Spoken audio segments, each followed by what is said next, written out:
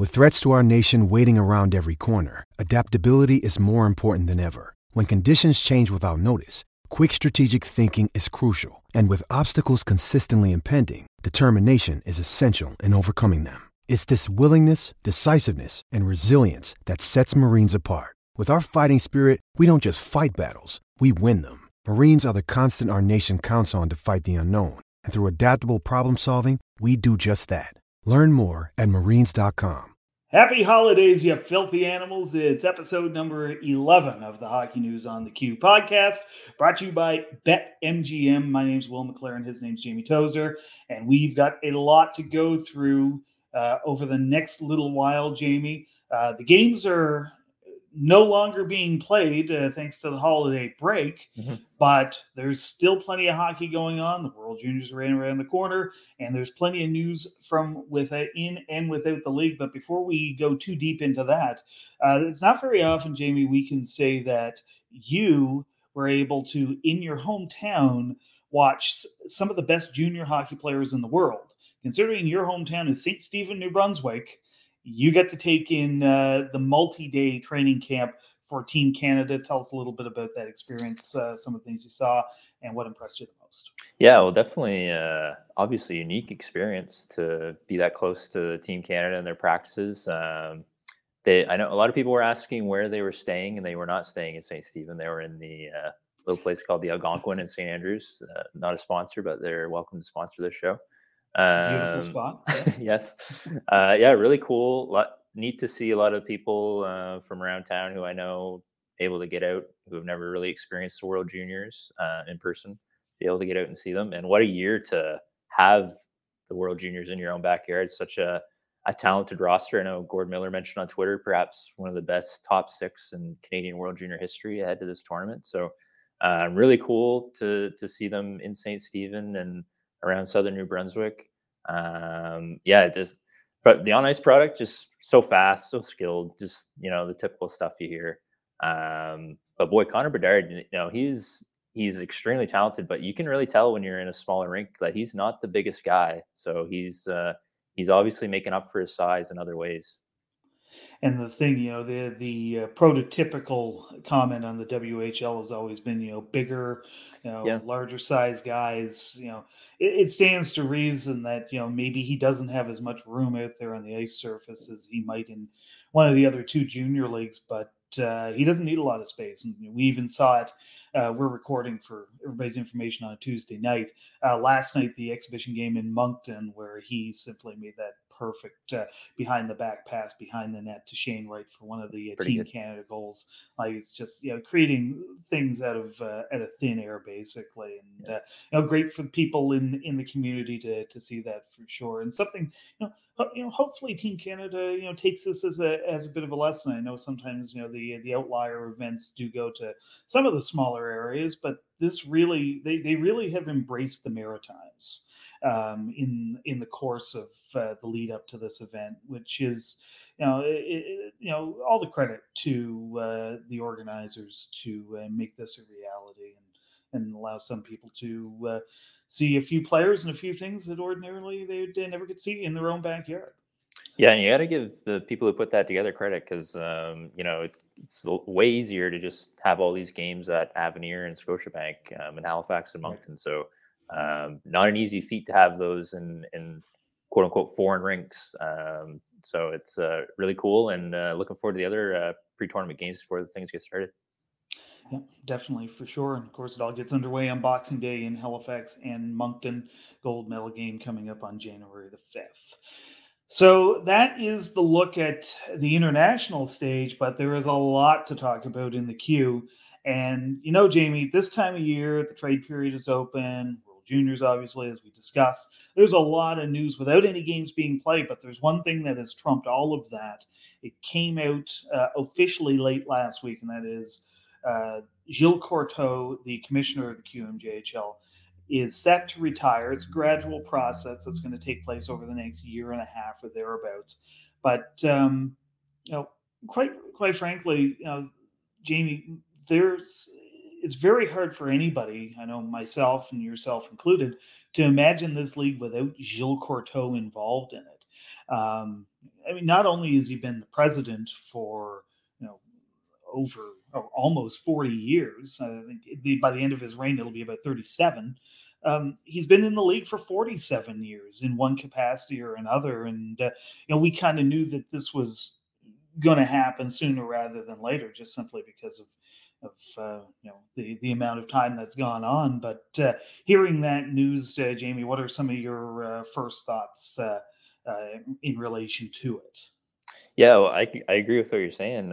It's going to be weird not having him around. He's been such a fixture in the league, and the Quebec media refers to the Q as the Courteau circuit. I mean, this guy has been truly the face of this league for almost forever. So it's going to be a huge transition. I think they're doing the right thing, though. I kind of bringing in the new person to work under him and kind of make that transition a little smoother, because I think it's going to be a pretty significant change for the league and everyone who follows it.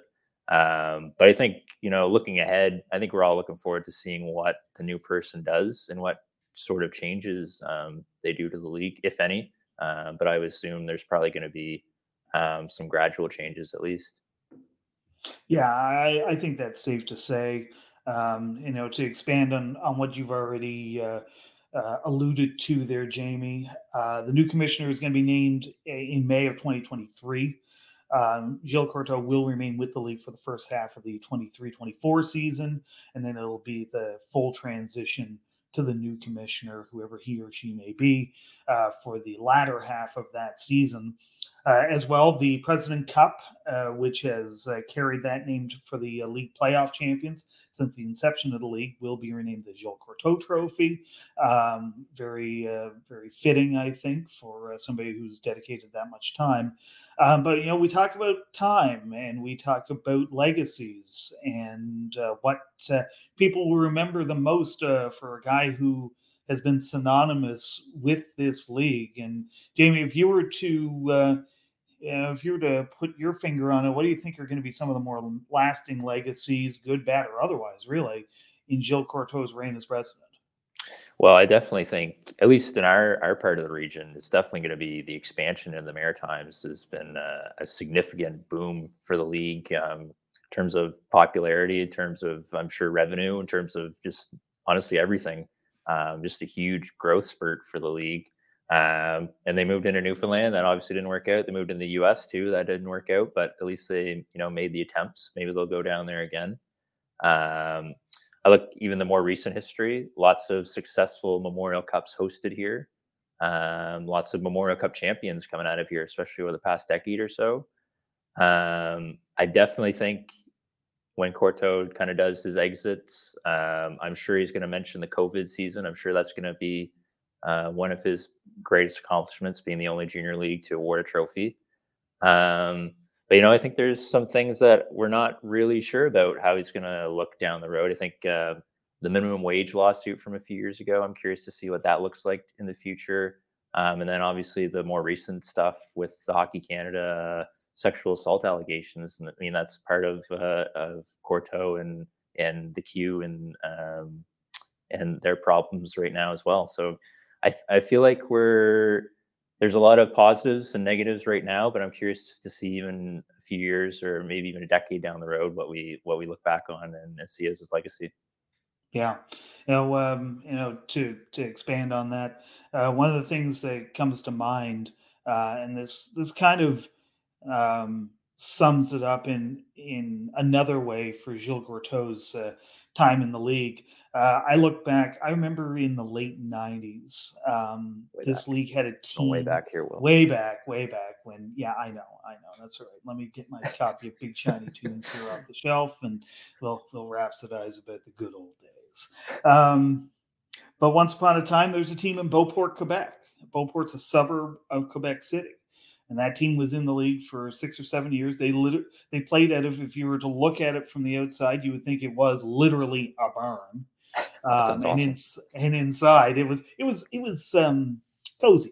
Let's put it that way, cozy. You and 1,500 of your closest friends, not really sitting in assigned seats, and that's the kind of franchise that could survive in the queue at that time. That team was sold for, I believe it was about $750,000 to a consortium that involved the Tanguay family and a guy named Patrick Roy, and they moved down the road to Quebec. And within 3 years of that, they moved into the now defunct Quebec Colisée, and they're the Quebec Ramparts. And I'm sure that if Patrick Roy and his group wanted to put that team up for sale now, they're getting 8 figures for it easily. And if you want an expansion franchise in this league, you're paying, probably $5-6 million to do so. And if that doesn't say anything about the feasibility or the viability of the league itself, then I don't know what does. And Gilles Courteau played a huge part in that. He made sure that the necessary steps were made, whether it's expansion into the Maritimes, being very cautious on vetting what ownership groups could come in and out of the league, just things that basically made the league a lot more respectable off the ice. And we're going on a 10-year span here. No franchise has moved. That's always subject to change down the road, I understand, but there's a greater degree of stability than there ever was. And you mentioned some of the things that have happened in recent years. The scandals, the things that the Quebec League are tied up with, either directly or indirectly, and it certainly feels kind of reactionary. And I sincerely hope that the people who are in charge of bringing in a new president um, are mindful of that.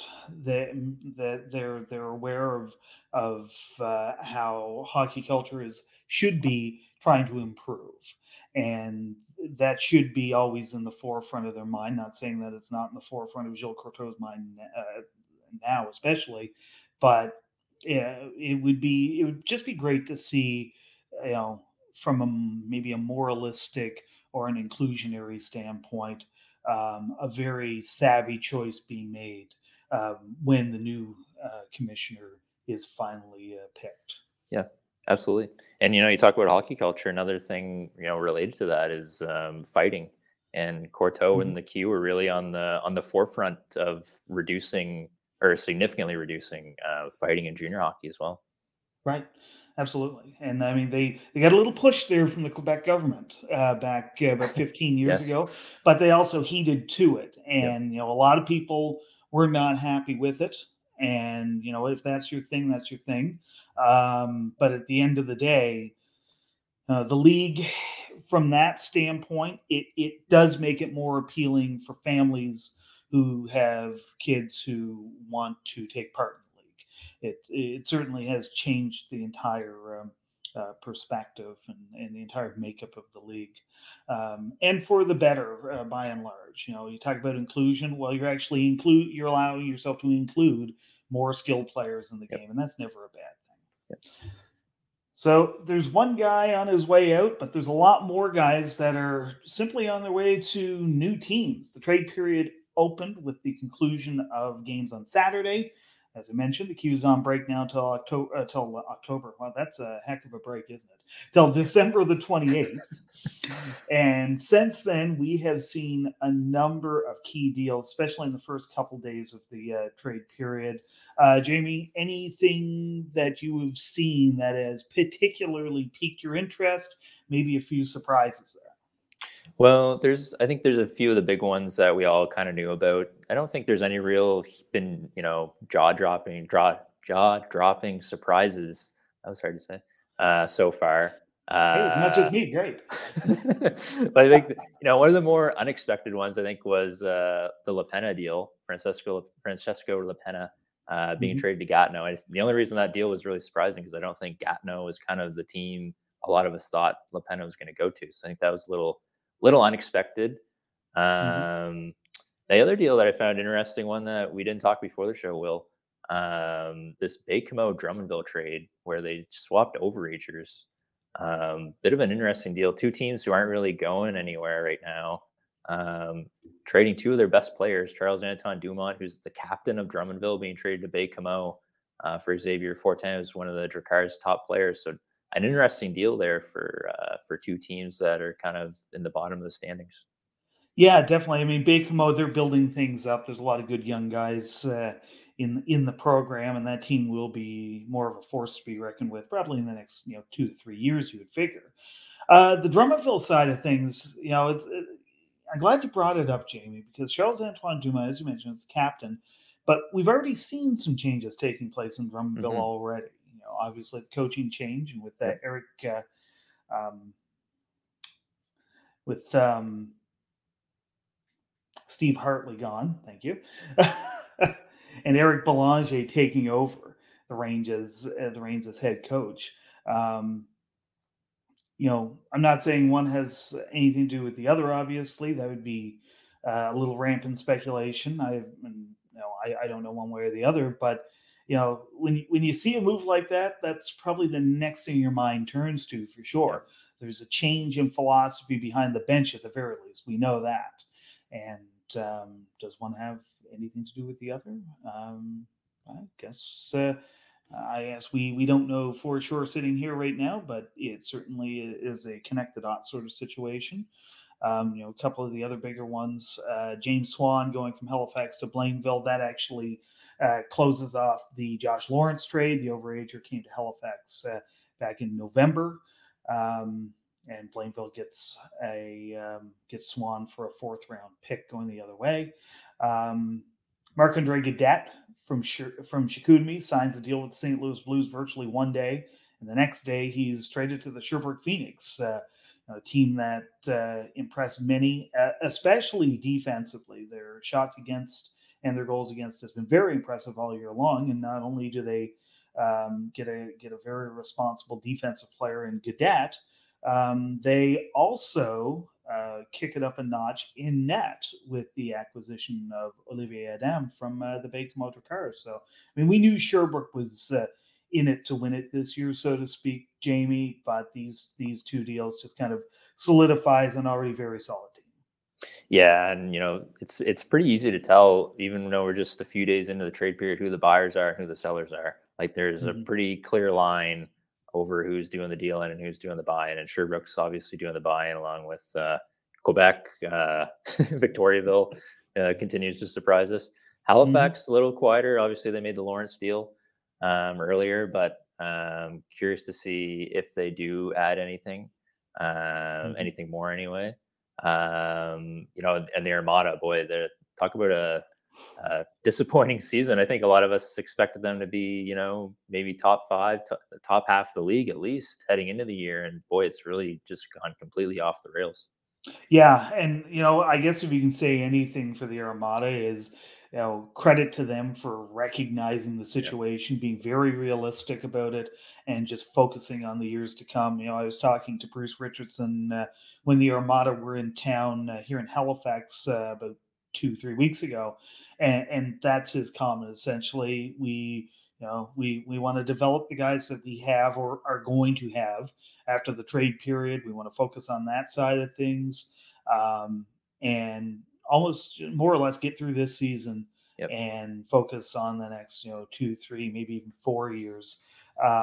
It takes a lot, and we've seen it before over the course of our time watching this league, or at least I know I have, where you see teams trying to make kind of a half-hearted run for it. You can tell that there's at least a couple of other teams that are most likely going to be head and shoulders above them, but they still try and make the deals to make the run anyway. And more often than not, it just ends up being a total disaster. Yep. And Jamie, a great example of a team that was very cognizant of where they were is one that very well, and that was the Sea Dogs back in the late aughts when they were supposed to go on a run about 2009 or so. Yep.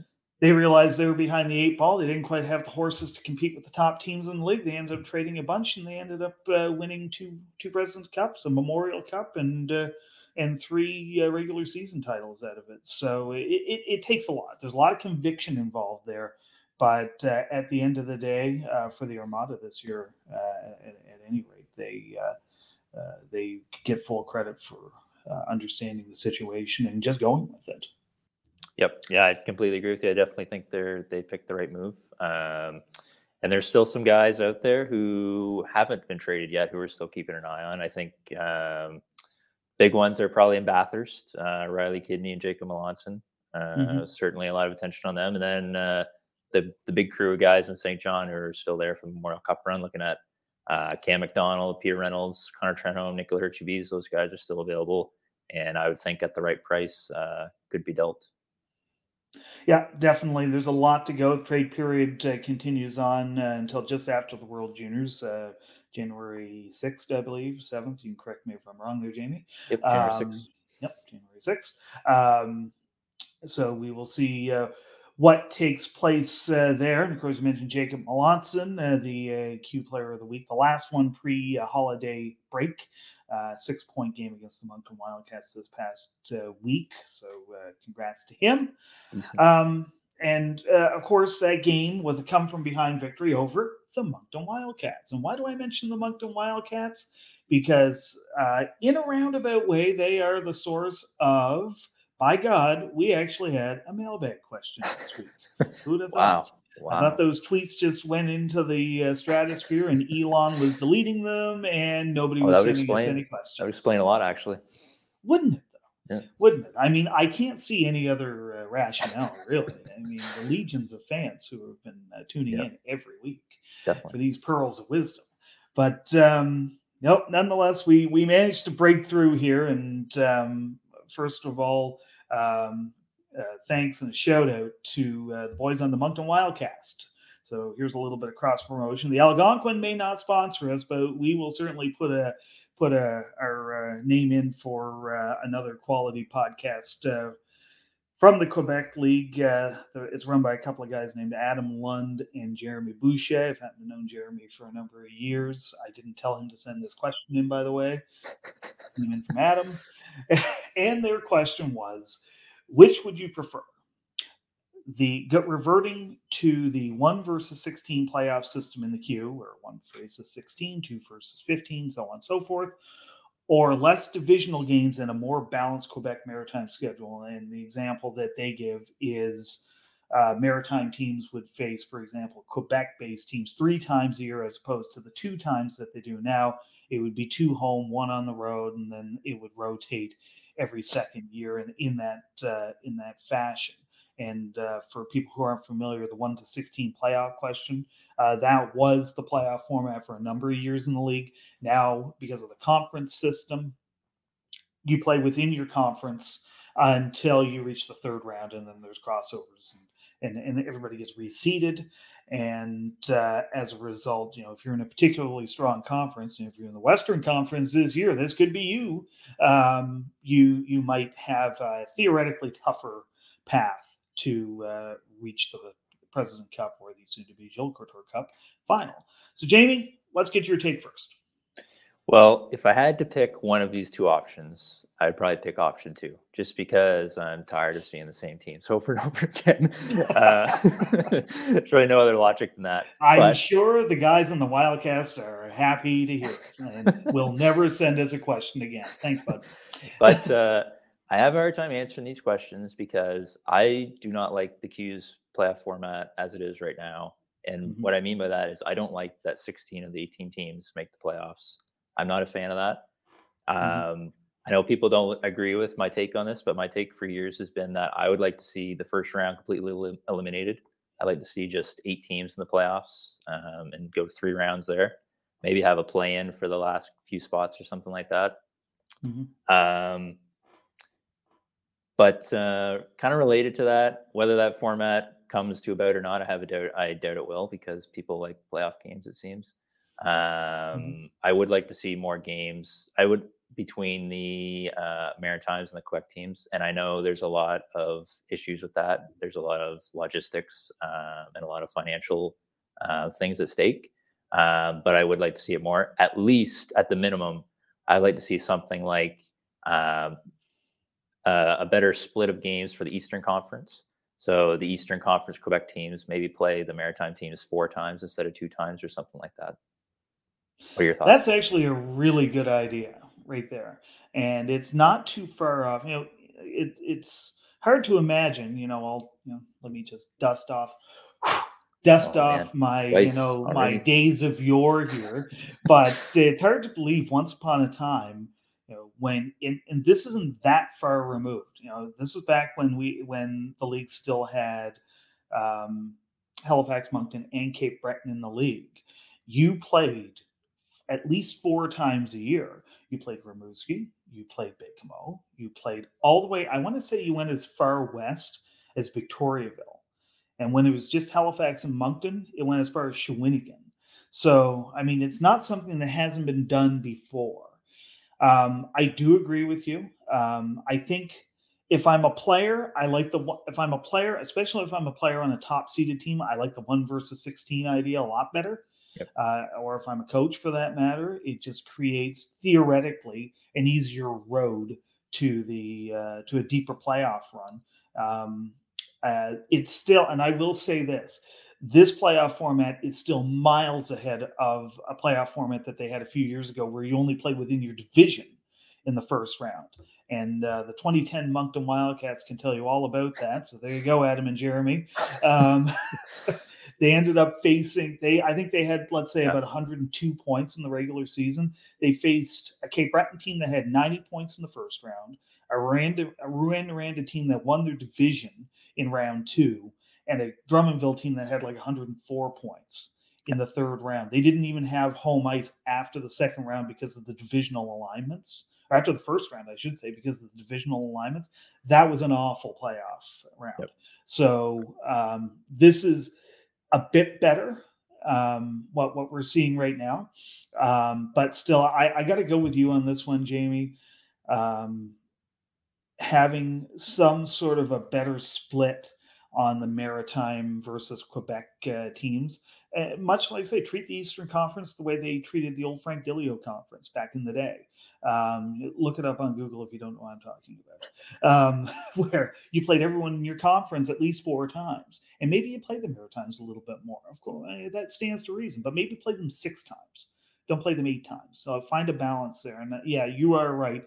Financially, it's a tough thing to get your head around. But at the same time, if I am the Baie-Comeau Drakkar, for example, and I have Jordan Dumais coming to my rink twice a year instead of once a year, maybe there's a little more appeal in going to that game. Or if there's a big star in the Eastern Conference, the Quebec Ramparts right now, I'm pretty sure every team in the Maritimes would love to see the Quebec Ramparts twice this year as opposed to once. So I think I'm with you. Definitely more of a balanced schedule during the regular season, but it's not as obvious of a guess in my mind as what you would originally think. That 1 versus 16 playoff format has a lot of benefits to the individual teams, players, coaches themselves. So thanks, Jeremy. Thanks, Adam. And if you have a question about anything and everything, what do you think of Gilles Courteau's reign in his time in the league, trades that you'd like to see, trades that you may have hoped would have taken place. Keep in mind, we will not be broadcasting for the next 2 weeks. We will be back the week of January the 9th. So there's plenty of time for you to think up some questions, send them in to us. Our Twitter handles are @station_nation for Jamie, and I am @Will McWriter. That's MAC Will McWriter. Send us your thoughts. Send us your questions. Send us your criticisms. We'll take anything. We'll read those on air too. We'll read them. This will be the pared down version of mean tweets. Yes. NHL team profile time. We're going to talk about the Columbus Blue Jackets, Jamie, which means that we're going to talk about a guy that we basically talked about every single week, all season long, of course, amongst the drafted players in the queue from the Blue Jackets, Jordan Dumais, who had a brief stint at Team Canada's camp. Did not make it, which is, again, a testament to the quality of team that Canada will be fielding at this year's event. But also another guy, James Malatesta, up in Quebec. Sort of maybe gets lost in the depth of that team sometimes, but a solid goal scorer, pure sniper up in Quebec. And a guy who's no longer in the queue but is drafted by the Blue Jackets. I just wanted to mention this guy, Ben Boyd, He spent a couple years with the Charlottetown Islanders, 3 years, if I'm not mistaken. He battled some injuries. He was drafted in 2021 by the Blue Jackets. He's actually playing U Sports hockey right now with the St. Mary's University Huskies as well. So definitely a shout out to Ben as he continues on his education. And for as much as we've talked about Dumais and as talented as Malatesta is, not to spend a lot of time on Ben Boyd, but that takes a lot, Jamie, to be an NHL drafted player and have the cognizance to go the U Sports route. Yeah, definitely a odd situation, and shout out to him for going through with it. And we talk about potential playoff scenarios. This is something that I've thought about for decades now. Is at what point are we going to have an elite talent opt to play Canadian university hockey over junior hockey? There's nothing stopping these guys, as far as I know, that they play junior A or something like that. Then you just go play up the road at UNB or UPEI or at one of the Halifax schools. Maybe get NHL attention that way. Obviously, would be an interesting route, and I think making a U Sports team as an 18-year-old would be challenging, but it's possible. And if you think you can't go from U Sports to the NHL, talk to Jody Shelley, talk to PJ Stock, talk to Joel Ward. It can happen, and those are just three from the Maritimes. Yep. We're not even expanding into Ontario and out west and some of the strong programs out there as well. It's a distinct possibility. So, in the case of Ben Boyd, just because he's not playing in the Q certainly doesn't mean that there's not pro potential still for him if he chooses to go in that direction. And certainly a lot of other people, as you said, Jamie, it's not, they don't look at it as the end of the line. The UNB Reds, another perfect example. They have sent tons of players to the pros. Actually, in saying that, I think there might be a guy here, Jamie. Correct me if I'm wrong. My notes are half baked here, but there might be a guy who we're about to talk to. I thought might have spent a little bit of time in university, maybe with UNB. First of all, there's Brett Gallant, who is a veteran with the AHL Cleveland Monsters. Former Sea Dog, and another former Sea Dog, Olivier Leblanc, defenseman. He last played in the Q in 2017 and is currently in the ECHL Kalamazoo Wings. Yep, and LeBlanc did play in university hockey, did play quite a few years at UMB. Played in I believe he played one of the greatest games I've ever seen, the semifinal of nationals at UMB between UMB and Santa Fe. One of the craziest games I've ever seen live. Yeah, and Brett Gallant. I think it's safe to say that he's kind of the last generation of the Brett Gallant type of players, one of the true enforcers. And I think I would assume he's probably nearing the end of the road of his career. He's nearing 500 AHL career games, which is pretty wild. But I think it's safe to say we probably won't see players like Brett Gallant coming up through the system anymore. No, Brett Gallant is the kind of guy that I remember watching in the AHL. And, you think it's bad enough I'm dusting off my, 1990s lexicon. Let's go back to the 80s for a while. In the early 90s with the Moncton Hawks and the Golden Flames, those guys trooped around quite a bit. It was that the AHL was a veteran league. Guys were going up and down all the time. It was less of a development league. And a Brett Gallant back then would not have stood out at all. He would have been one of many on a single team. So yeah, very safe to say that he's kind of the last of a dying breed in that regard, and an original Sea Dog back from the old 2005 team as well. In the NHL, two guys, and I kind of say that hesitantly for reasons we'll get into. Matthew Olivier, who has managed to carve out an NHL career that has been kind of amazing. He's probably one of the better examples of what hard work can get you. It's not just cliche. He came into the Q, played for Moncton, Shawinigan, and Sherbrooke. And if you told me watching him at 16 in Moncton back in 2013 that this guy was going to be in the NHL, no disrespect to Matthew Olivier, he wouldn't have been the first name I would have thought of, for sure.